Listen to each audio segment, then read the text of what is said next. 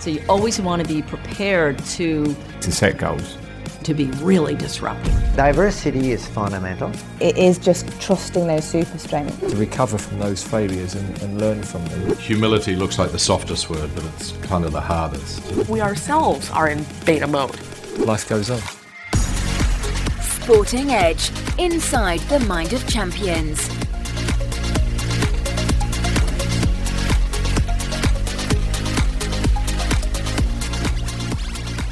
Welcome to the Inside the Mind of Champions podcast. My name is Jeremy Snape. I'm a former England cricketer with a master's degree in sports psychology.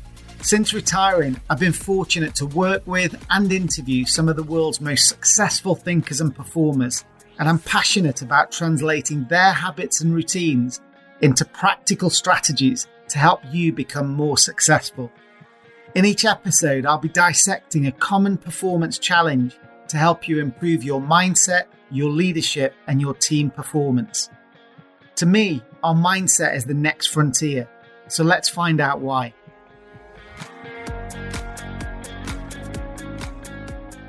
Hello and welcome to today's episode of Inside the Mind of Champions. Today we're going to be looking at creating a high-performing team, this second stage in the mini-series that we're looking at, where we're going to look at accelerating trust and this all-important role clarity that's going to set the team up for success. Just before we dive into today's content, I just wanted to say a few thank yous because it's been our biggest week of downloads so far. So thank you so much to all those people who've shared this in their LinkedIn feed. That's absolutely brilliant.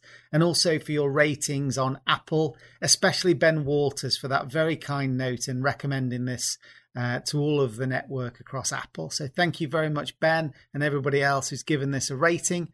If you do have any questions for future shows, I'll just take this opportunity to give you the email address again, hello@sportingedge.com. I really want to make this practical. So get in your voice notes or your sound bites through to the show is really, really important so that I can pick the insights from our Performance Zone library and help you with some very practical tools for your own businesses. So in the last session, we spoke about the startup team, if you like. This was the Rajasthan Royals in the Indian Premier League. We started the team from scratch. There was no history to connect to. We had to start a brand new brand, and that idea of connecting to an authentic story around the resilience and the tenacity, the underdog story of how we were going to defend our territory was really powerful. We had an inspirational captain and we set this aspirational goal of winning the Indian Premier League, which we actually went and did. We also heard from Gary Kirsten talk about the importance of getting buy-in with senior stakeholders in our team. And Paul McGinley, the Ryder Cup winning captain, talking about how he used storytelling to connect the individual players from all across Europe into that Ryder Cup heritage that had been going on for many, many decades, and how he wanted them to sit in a pub one night and look across the bar at each other and wink and say, we were the ones that were there, we did it, we sacrificed and we won. And that pride that comes from being part of a high-performing team is definitely something that we all dream of. But actually building it is a hard thing. There's no scientific formula or chemical equation for it, but we need to build it step by step. And our first insight in today's session comes from Professor Tammy Erickson, who's from London Business School. And she's got some great insights around leadership and culture. But in this particular insight, she talks about how a team needs to take responsibility for shaping the culture and the rules and the permissions that it sets up for itself as it moves forward. And this is a great insight from Tammy Erickson. One of the most important things to consider is the formation of a trust-based relationship with your colleagues.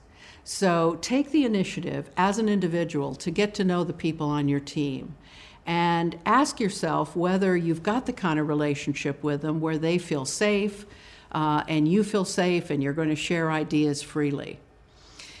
Research into teams that work well has shown that one of the strongest correlates of that is actually equal talking time. So when your team gets together, pay attention to how the dialogue goes in terms of the amount of time each member speaks. If you are in a situation where one person is talking all the time and very few other people are, you're not in a very effective team. And if you've got any way to influence that, to be able to maybe say, hey guys, let's step back and think about this and create a platform where everybody's ideas can come forward, that can be one really effective way. One of the things that I teach when I work with the master's degree students at London Business School, young people just starting out in their careers, is I encourage them to form a formal team contract at the beginning of their time together as a team. So sit down and talk about things like that. We're all going to have equal talking time. Or how will you make decisions as a team? Is it going to be a vote and largest number wins, or are you going to continue to debate until you reach a consensus? What's going to be your process? What are your expectations? What are the kinds of penalties that you're going to put in place for people who let the team down? Teams have to be self-managing in that sense. And so talking about those issues in a forthright way and coming to an agreement, particularly before an issue arises, can make a huge difference in team effectiveness.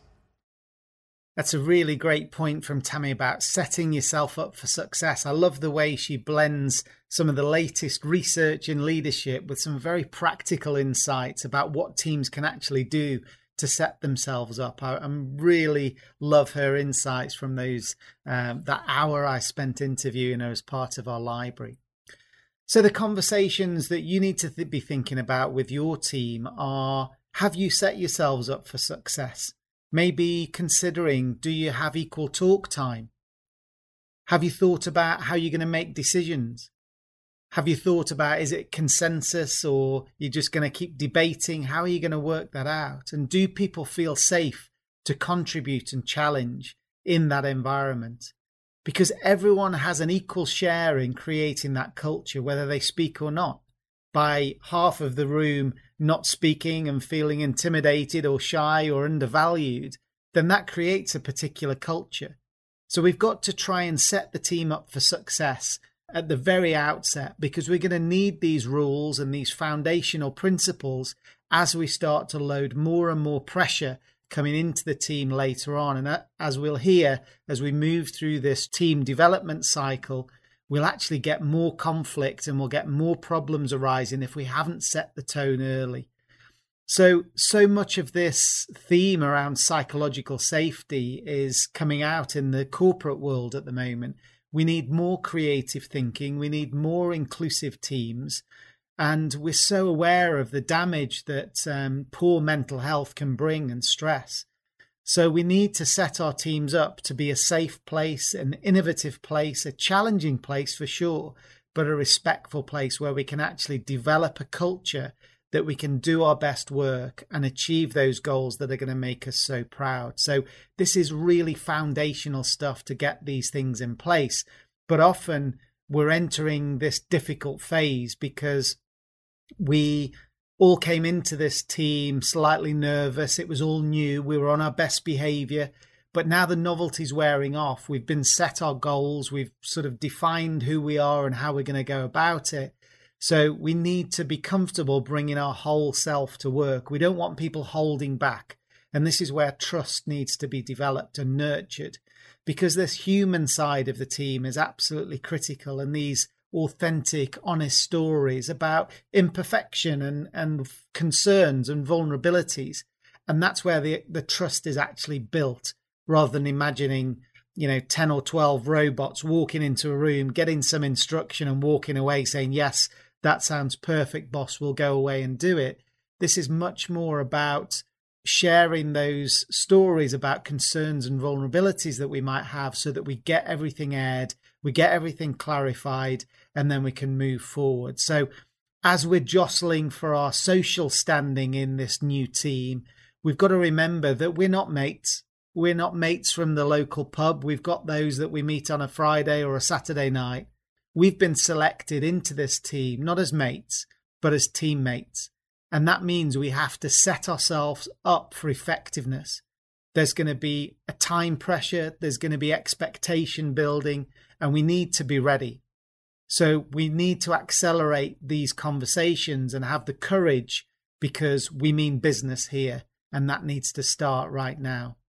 I did ask into my LinkedIn feed and community about some of the challenges that people saw at this stage in building a team. And we got a great observation from Sandra in Hong Kong, who was saying that she thinks teams fail from the very start, in her experience, on 3 accounts. And that's: one is poor leadership, the second is an unclear scope, and the third is unclear roles and accountability. And that's so basic, but unfortunately, it's so common that these things aren't put in place properly. And we also have a question from Natalie that comes from one of our corporate clients that emailed in to hello@sportingedge.com around alignment. So this is Natalie's question. How do we make sure that our teams are aligned about our strategy and objectives? So this all-important question that Natalie's asking around alignment, around our strategy. So how do we make sure that our team is aligned around our strategy and objectives? And I think we've got 3 considerations or 3 stages. The first thing around role clarity is making sure that we've briefed each of the individuals of what's expected, what good looks like, the remit that we're giving them, and how we expect them to go about their business. Then what we expect is some kind of conversation one-to-one with these individuals so that they accept that role. I've seen a lot of coaches stand up and tell individuals, this is how we want you to play. But actually, if the player doesn't buy into that, then it's just the coach's plan. We need this to be a performance partnership where the individuals in our team actually say, yep, okay, I get that's what you want me to achieve, and I know that's the strategic intent. So I can do that, but I might need to flex a little bit and work in this way. Is that acceptable? And that's when we say, yep, that's great. Go ahead and do it. And when we've got those 3 steps of role clarity, role acceptance, and then that's when we get role commitment at an individual level. The second stage of this is to start thinking, well, we can't just have individuals brilliantly operating and executing their skills in silos. So we need these connections between individuals, the baton being passed effectively. We can't have silos. We need the interdependence between individuals or between working groups to be solid, so that we don't get any duplication or we don't get any gaps where we drop the baton in between thinking that the other person should have had hold of it.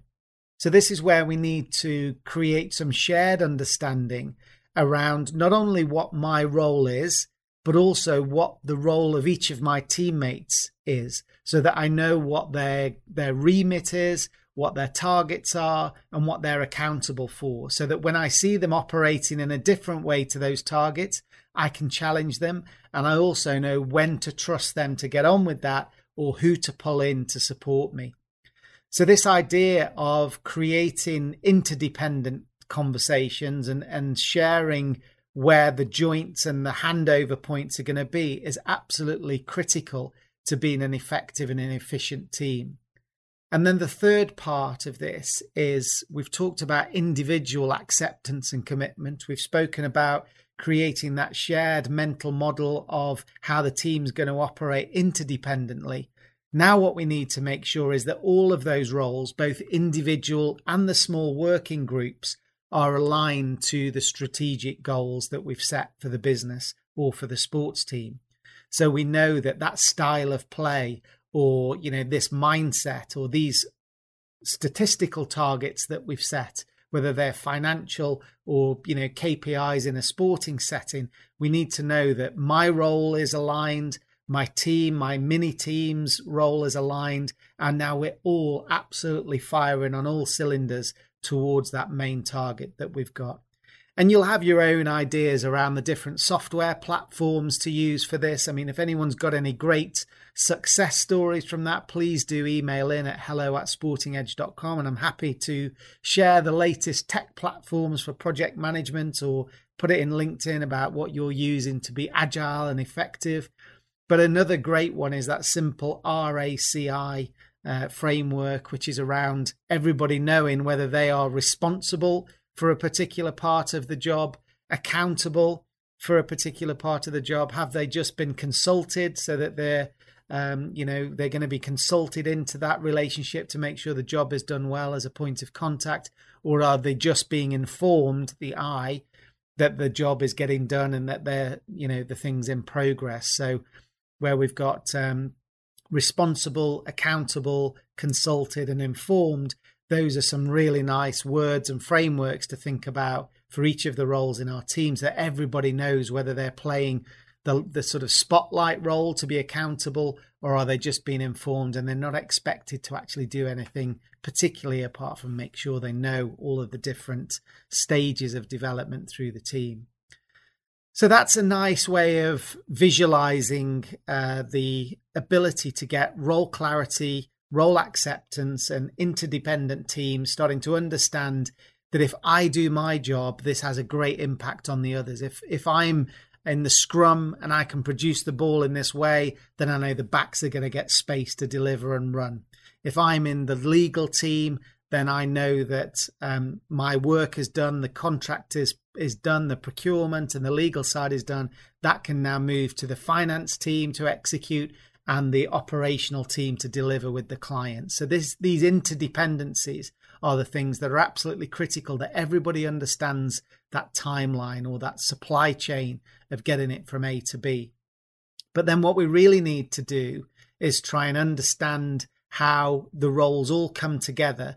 And one of the best examples I've seen is from the world of high performance in classical music. So I was really privileged to meet Dominic Aldis, who's one of the best orchestra conductors in the world. And I caught up with him between his hectic international concert schedule to understand his role in leading a diverse team of talented individuals who come together and create one beautiful sound.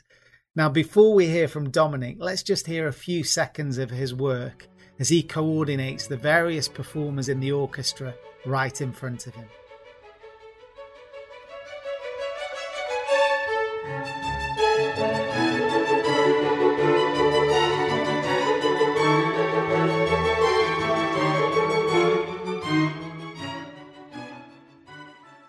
Isn't that absolutely stunning? And maybe next time I'll ask Dominic if I can stand at the back and play the triangle or smash the cymbals or something, but maybe that ruins that perfect sound that we've just heard.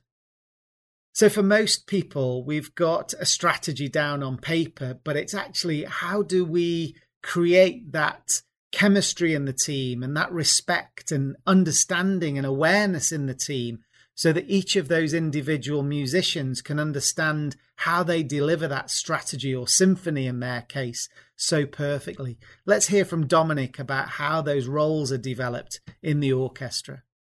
Well, I find the orchestra is interesting also because there are different roles.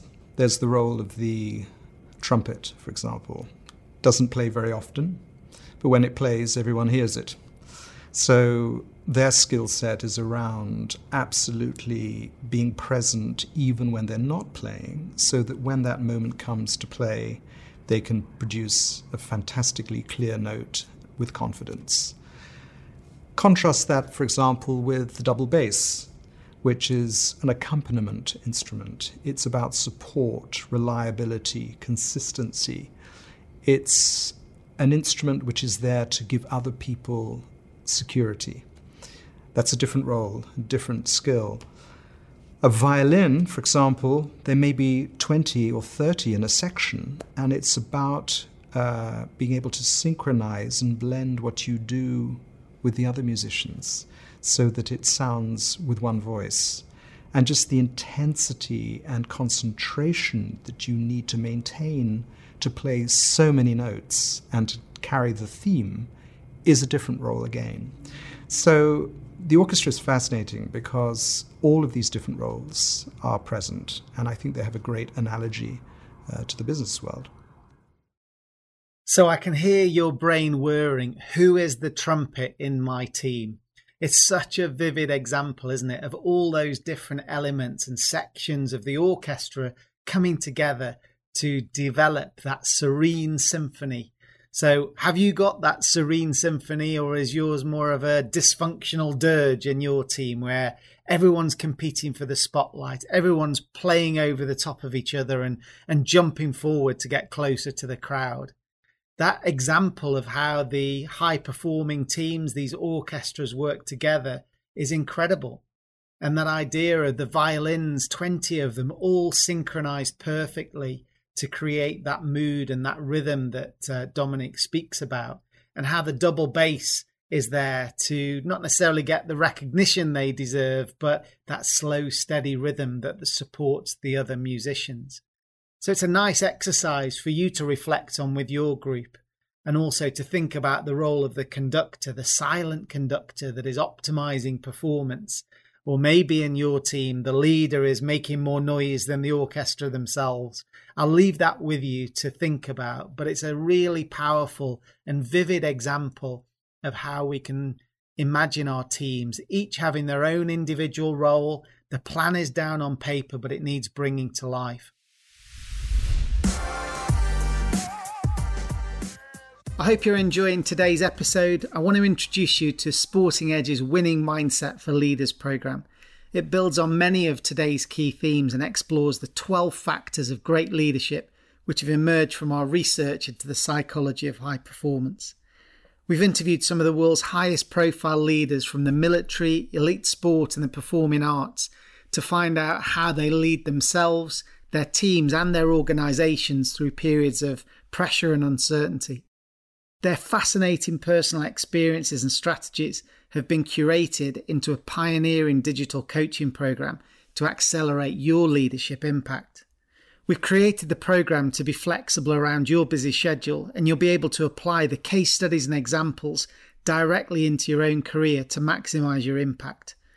So learn more about our Winning Mindset for Leaders program at sportingedge.com. In times of uncertainty, change and pressure, good leadership is a game changer. The Winning Mindset for Leaders is a pioneering digital coaching program which will equip you with the mindset and skills you need to lead yourself, your team, and your organisation through turbulent times. With insights from world-class strategists, academics, and leaders from elite sport, the military, performing arts, and business, these essential skills will keep you ahead of the game. Find out more about this transformational 12-week program at www.sportingedge.com or email hello@sportingedge.com. The Winning Mindset for Leaders. So we've definitely got that sheet of paper with our roles and accountabilities, but the build on top of that is how we build this human side, the emotional side that allows other people to succeed. We have that awareness of other people when it's their time to be in the spotlight, and how we need to sit back and how we need to play a supporting role. All of those things are dynamic, just as they are in the orchestra. And it's interesting to think about the two elements that bring a team together, and that's either the task cohesion, which is about we are here to do a job, we are the robots, we can do our jobs in silos, we have no sort of human bond, or is it a social cohesion where we've got very, very strong relationships? You know, the job's great, but actually it's the depth of our friendships that's actually galvanizing this team together. So in a high-performing team, we need both. We absolutely need that ruthless, clinical, mechanical side of getting the job done. But we also need, when there is striving, when there is disagreement, when there is trust that's needed to go that extra mile, that human side is absolutely critical to it, to building that interdependence that allows you to become much more successful as an individual than you would have been if you were just working on your own.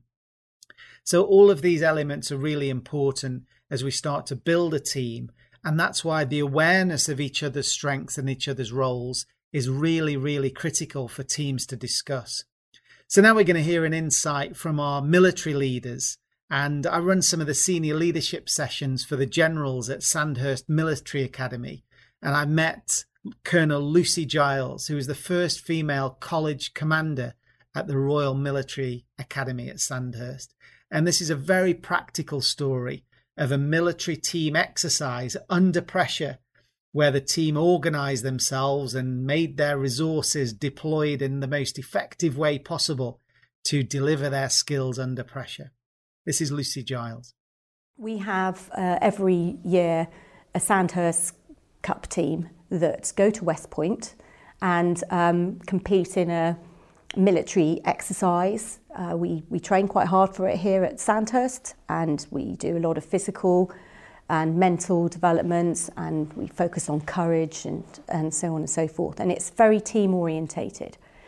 But still, 2 days before that competition, when I saw them early in April 16, they were sitting there thinking, right, well, actually, I'm the biggest and I can carry the most load, so I think that's my strength. But I know that if I do that for 2 days on the trot, I'm going to become a liability for the team. So I think I need to balance it here. That was one individual sharing with the rest of the team what he thought of his strengths and weaknesses. Had one of the other girls who said, actually, I can't sustain carrying the weight for the period of time that I am, but I will keep going. So my strength is that I don't give up and I'm tenacious. But I might need some help at this particular stage because you're bigger and stronger than I am. And for this particular part of the event, that will be best to support the team goal. So it's being open about where your strengths and weaknesses are within the group. So again, we can picture that army team, this mixed army team, picking up huge pieces of cannons and wheels and racing around an assault course to make sure that they beat these international competitors. But it's those honest conversations about where we feel we're going to be strong or where we feel vulnerable or where we've got doubts.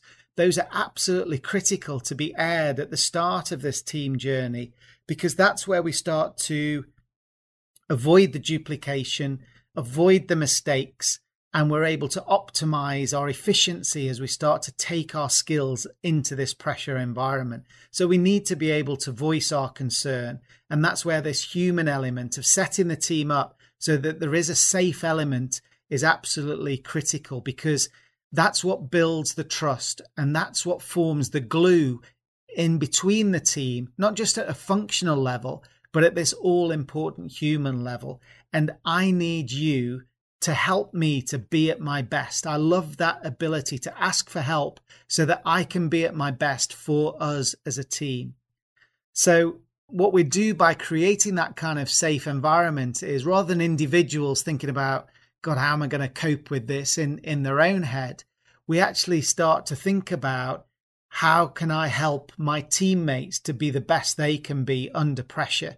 And if we do that and we become selfless and we start to think about how we're going to make the connections work and these interdependencies work and how we're going to help our peers improve their skills, then all of a sudden, once that's turned around, I've got 6, 8, 10, 12, 15, however many in our team, all thinking about how they can support me. And now under pressure, rather than feeling like I'm shrinking down and becoming more vulnerable, I actually feel like I've got everyone's watching my back and they're going to leverage my skills, but they're going to cover me at the point of weakness because I've told everybody about it. And far from making me look more vulnerable, it's actually made me look more courageous and stronger. And the high-performing teams absolutely respect that, because they can't tolerate burying things and that cause failure down the line. We'd rather have it out in the open so that we can do something about it. And again, this can't just be done by the leader telling everybody their role and what to do.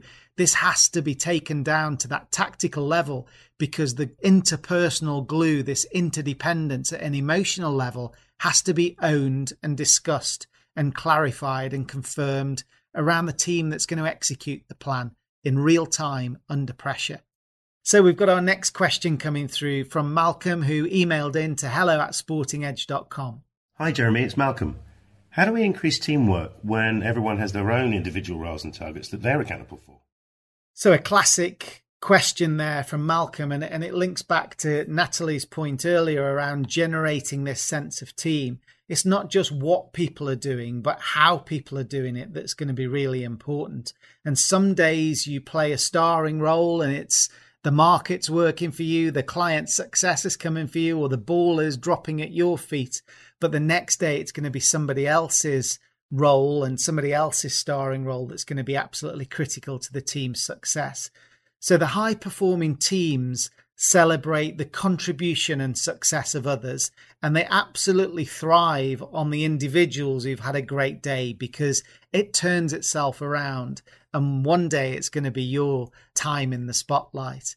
And we've got a great insight from our Performance Zone library here from Kate Richardson-Walsh, who was the captain of the Team GB hockey team who won gold in the Olympics. And this is her insight around the importance of, especially in elite sport, where the media are trying to celebrate an individual hero. They're trying to pin it on one individual person. The high-performing teams celebrate the roles of those who are sometimes in the shadows. This is Kate's insight. I think as a team, we had to learn to celebrate people like that. I'm thinking of one player in particular. She was a forward. And I think lots of the forwards were, you would maybe put in the kind of flashy, skillful, fast, dribbling, catch the eye kind of player. But this player in particular was hold the ball up, keep the game ticking over, hard as nails defensively, was able to read defences brilliantly well, would be able to get into the mind of the opposition, would throw herself at things in around the circle. And we celebrated that. As a group, we celebrated her in video meetings. The coach made sure she would make some kind of leads off the ball that people maybe watching the game wouldn't even notice. The cameras possibly wouldn't even pick it up. She made that simple run to the baseline or out to the sideline. And we would celebrate that in the squad, because you need it all. You cannot have one without the other. And that was discussed often within the team. So another fascinating insight there about how we celebrate each of the individuals in the team. So we have this in the sales environment as well. We had a question in from Alex last week about how do we motivate people in a sales team when everyone's got their individual targets. Well, if we are just dog eat dog, thinking about 100% of my bonus comes from what I'm able to find, then that creates a certain behavior. But if we're building out a sales team and we start to create part of my personal bonus comes from what we achieve as a team, then we're much more likely to create more collaboration, more idea sharing around how we've sold, our products, how we've had customer success, sharing leads, sharing the database, so that we get a more collaborative approach and it's not a dog eat dog kind of environment. So the way we reward people financially is really important. The way the team is set up is really important. But the question is, especially in sport, coming back to Kate's point, is who deserves the praise? Is it the person who dribbled through the final defenders to score the goal? Because that's the picture that we see on the back pages of the newspaper. That's the person in the spotlight. But actually, there was a person that did the assist to give them the ball 3/4 away down the pitch. And actually halfway along the pitch, there was a gritty and courageous tackle made where it was a 50-50 ball and one of our players won the ball. So that's the beginning of the supply chain. So maybe we need to praise in the high performing team the person who put the extra shift in to get back and recover the ball and then pass the ball to our play assist to the assister, and then they went off and passed the ball to the person who scored the goal. Now, all of these elements are really, really important.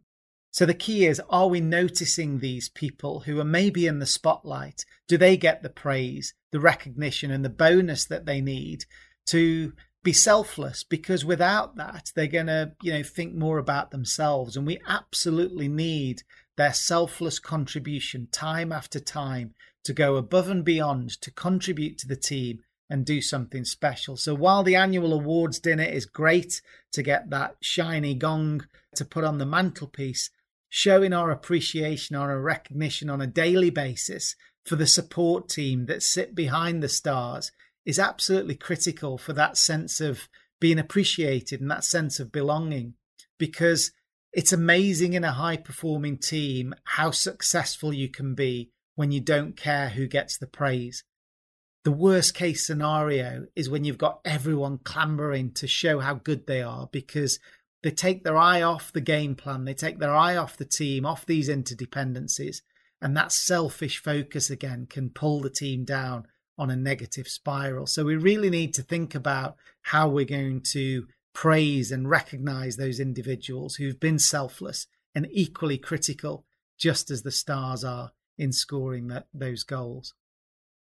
So as ever, I really hope this content from across music, the military and elite sport has given you some really fascinating high performance perspectives and has stimulated some reflection on the psychology and culture of your own teams. I'd love some feedback on these insights from all these different backgrounds and how you're able to translate them into very practical techniques. Also, I'd love some very quick feedback on the style of these podcasts. We've varied from around 35 minutes up to about 60 minutes so far. So if you do get a chance to give me some direct feedback to hello@sportingedge.com, I definitely will read them all personally and I will definitely take them on board. So hit me straight between the eyes with your comments. Please do subscribe on Apple. I know that on the day that we launched this podcast series, we've got people downloading it. So that means you're getting it first if you're subscribing on Apple or Spotify.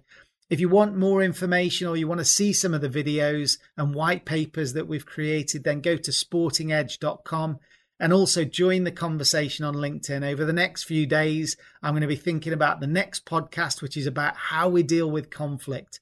How do we manage these mavericks? These are the themes that are going to come up. So I'd love your comments, your questions. Please do send them through because I want to make this as practical as I can.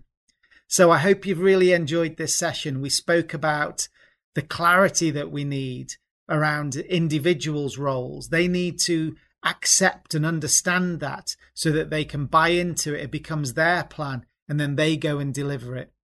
That's not enough.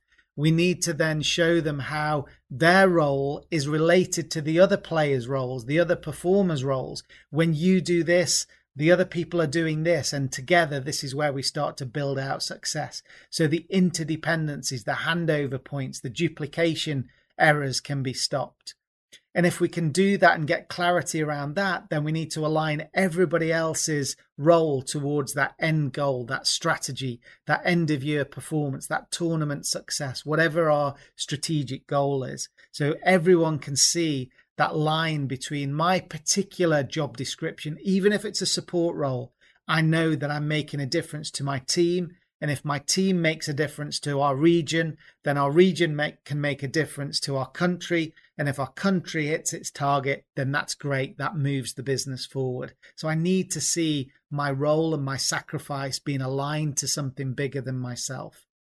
And then we started to look at that all-important element around trust and how we show that vulnerability, how we discuss our strengths and our weaknesses and what we're worried about, because that at the human level is where we start to get both task efficiency through our job description, but that all important human social cohesion that's going to bind the relationships together that we need to lean on under pressure. And if we can get the awareness of what each other are doing in the team and our perfect mastery level execution ourselves, then we'll end up like one of Dominic's orchestras and we will sound like we're in perfect timing. And I really hope that you take that analogy back into your team and you make beautiful music in the coming weeks. So thanks so much for tuning in. Please do send your questions through to hello@sportingedge.com. Make sure you subscribe, and if you get a chance to give us a mention on LinkedIn as well, that'd be great. And until next time, good luck, and I'll see you soon.